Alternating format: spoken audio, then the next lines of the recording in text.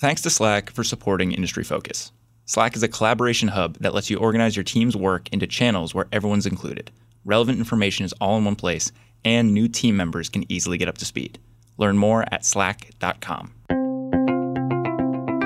Welcome to Industry Focus, the podcast that dives into a different sector of the stock market every day.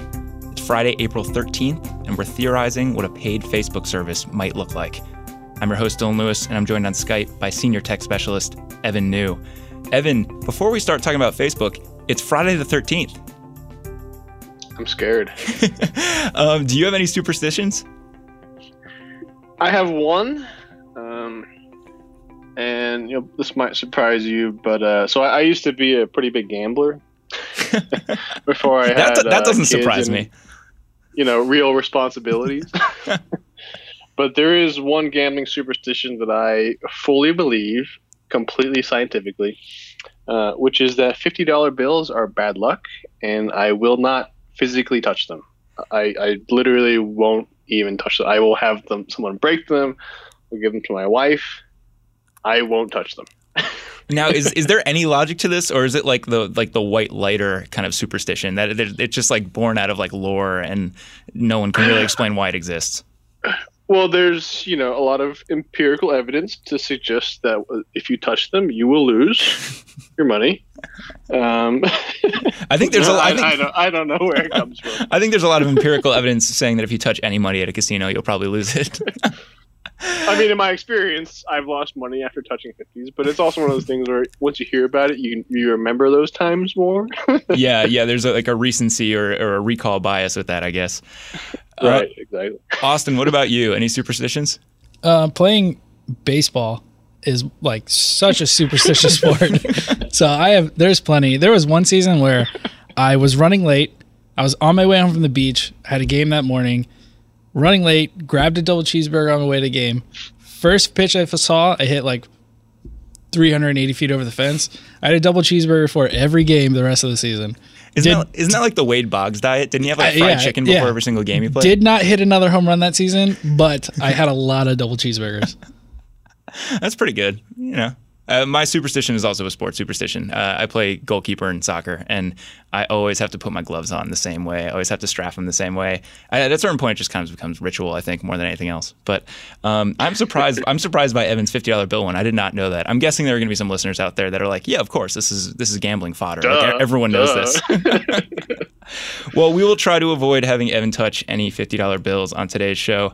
We're going to talk a little bit about Facebook, and this news has really been covered quite a bit. Mark Zuckerberg's congressional testimony, it's deep in the news cycle at this point. I think Market Foolery hit this maybe twice already this week. So we're coming in late. We're going to take a slightly different angle when we're talking about Facebook today, and we're going to do kind of a little thought exercise. And the focus here is going to be, would Facebook ever consider a paid model? What would it look like, and how much would users have to pay for it to be worthwhile to Facebook? And Evan, this kind of comes from a place where, there's been internet speculation about a paid Facebook service for quite some time. It's like one of those things that just never dies. Yeah, it's like this urban myth, and you'll see it go around every few years, that like rumors, Facebook's going to start charging you money. Somehow, if you copy and paste the status update, you'll be exempt from it, which obviously doesn't make any sense, but these kind of hoaxes have always been around, and they sound really ridiculous every time they come around. But now it seemed like a real possibility. Yeah, we got some recent comments from management, Mark Zuckerberg, as well as COO Sheryl Sandberg, that make it seem like this could be something that management's at least kicking around as an idea.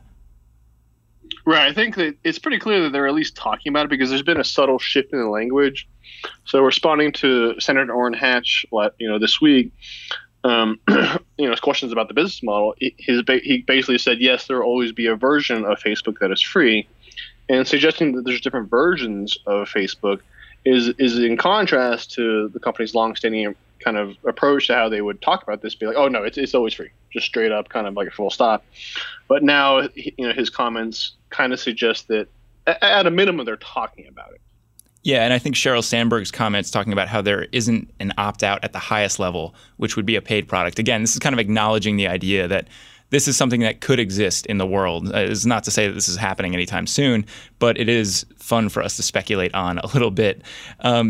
ultimately, it comes down to what would something like this cost? If you're on the user side, how interested would you be? And that really lands on, it depends on where you live. Right. So, I mean, I think there's, certainly many angles to look at. I mean, certainly lots of online services in general include paid versions as well as free ad-supported versions. So the idea is, quite common out there, nothing, groundbreaking in itself.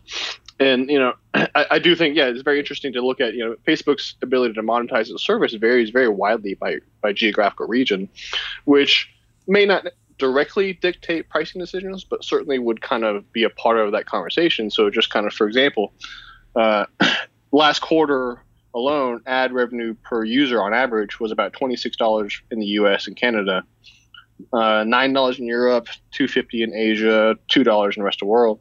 So, for example, a country like Canada, you'd have to charge people there 14 times as much compared to Africa just to kind of break even to compensate for lost ad revenue. Now, again, that's not to say that they're going to do it that way, because they could maybe do it based on the global average. They could price it by region, which some companies do. Like, for example, Amazon Prime costs $100 in the US. Amazon Prime is only $15 in India. So certainly, lots of companies have lots of different pricing strategies, but a lot of interesting implications there. Yeah, if you look at the full year for average revenue per user in US and Canada, I think it works out to just over $80. So if you divide that out by 12, you get roughly $6.50 or so, just under $7 per month as a kind of monthly subscription service, if it was kind of siloed to what they're able to generate off of users via ads in that market. Because I think there is kind of a substitution that needs to happen there for this to be a realistic possibility. That isn't really all that expensive when you think about it. You look at what it costs for a Netflix subscription per month, it's dramatically less. So it's something that people, I think, would be able to wrap their head around. We actually have some data on this and people's willingness to possibly spend money on Facebook. We're going to hit that over on the second half of the show. Before we get over there, though, I want to thank Slack for supporting Industry Focus. Slack is a collaboration hub that lets you organize your team's work in easily searchable channels. Whether it's projects, interests, teams, or by office, all the right people are always in the loop. Relevant information is in one place, and new team members can easily get up to speed.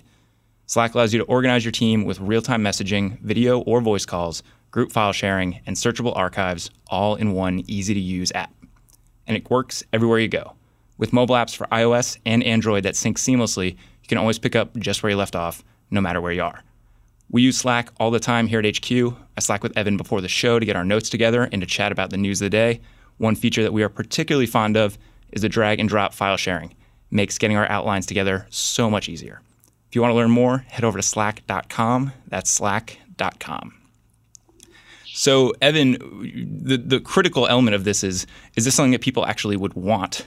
And frankly, I think the answer is no. I think that there are a lot of consumers out there that, even in the wake of all of the data issues that Facebook is dealing with, would still rather have the ad-supported model.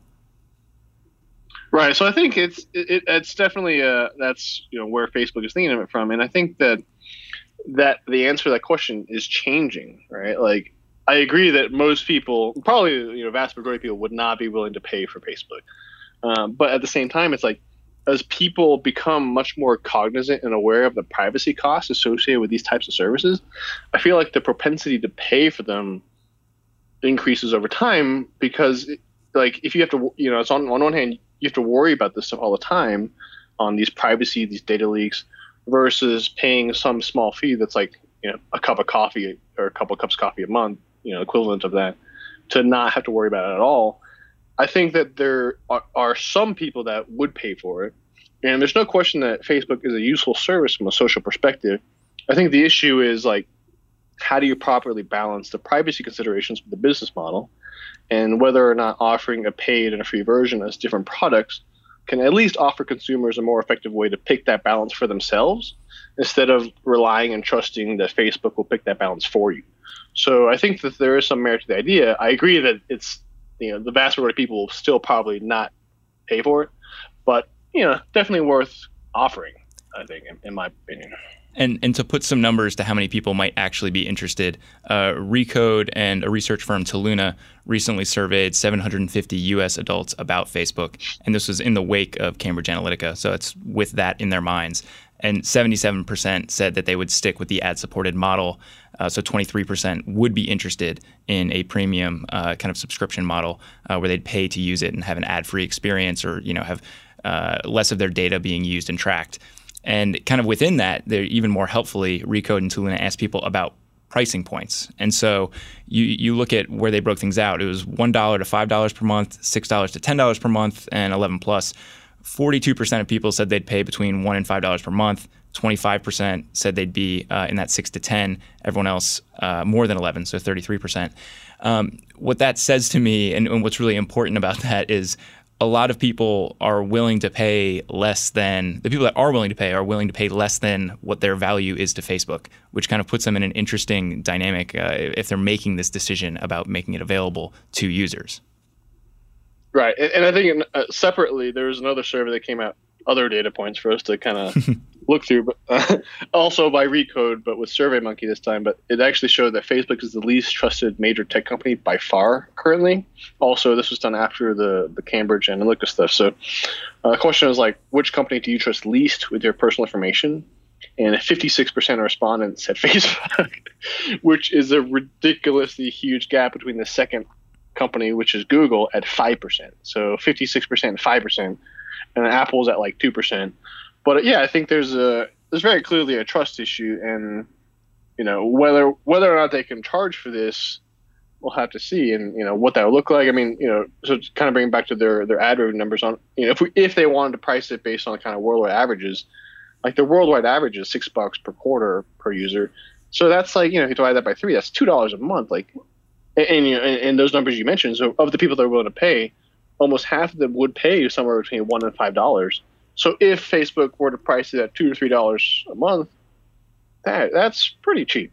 The trouble, though, is, and this is something Mark Zuckerberg has talked about in interviews, is if you're trying to build something that can truly connect the world, you're dealing with people that have totally varying abilities to pay for something, and you need to make it free for certain folks. And so, I think that the paid users, even whatever the price point would be, would primarily be in North America and Europe.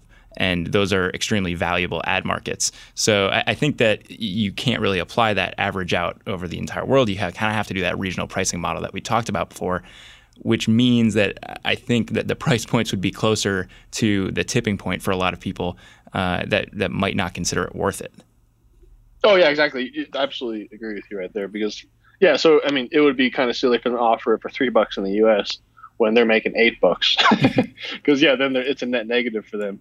But yeah, it's tricky because Zuckerberg is always his philosophy has always been to focus on the social mission, and the finances have almost always seemed secondary to him. Like he knows it's kind of a necessary part of the business that he has to pursue, but he's not as interested in it. Like his whole goal has been, arguably naively, this whole like social mission of connecting the world, which has kind of contributed to the problem because they didn't really think about all the bad ways that this platform could be used. But yeah, I think they definitely have a lot of factors to look at. And also thinking about the Wall Street and investors and their expectations, right? Like, and how that weighs into all of this. One of the points, and I think Jeremy Bowman made this point, one of our Fool.com writers in an article that he wrote, was, any decisions that they make with offering a subscription model would have to kind of fit into the broader course of what people are expecting for this business. Facebook's North American ad business has grown over 40% for each of the last 4 quarters. And this is a market where user growth is in like the low single-digit percentage points. So almost all of that is coming from ad inventory and ad prices, which is to say that they would be rolling out a subscription service, but then having to increase the price over time if there was a critical mass of people that were interested in it, in order to post meaningful growth. So, it might be that a subscription model can't grow as quickly as their advertising business can.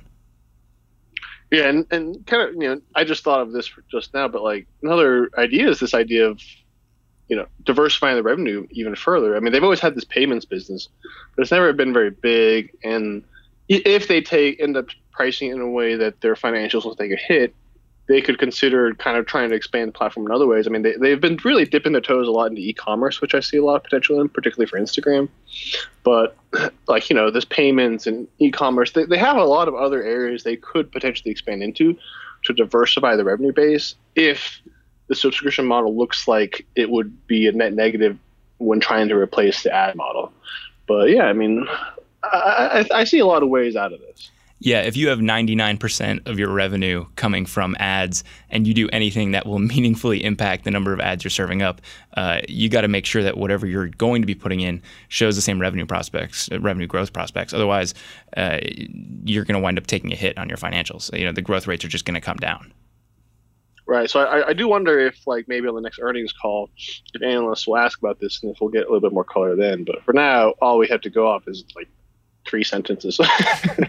And that's what we do. We speculate somewhat wildly based on 3 sentences, Evan.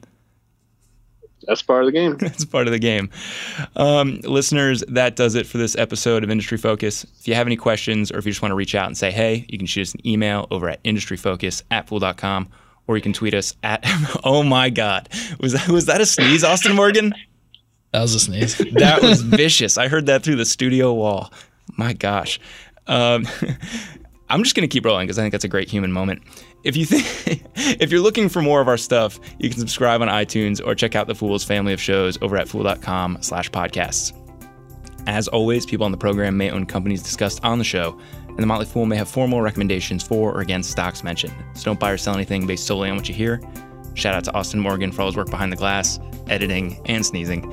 For Evan New, I'm Dylan Lewis. Thanks for listening, and Fool on.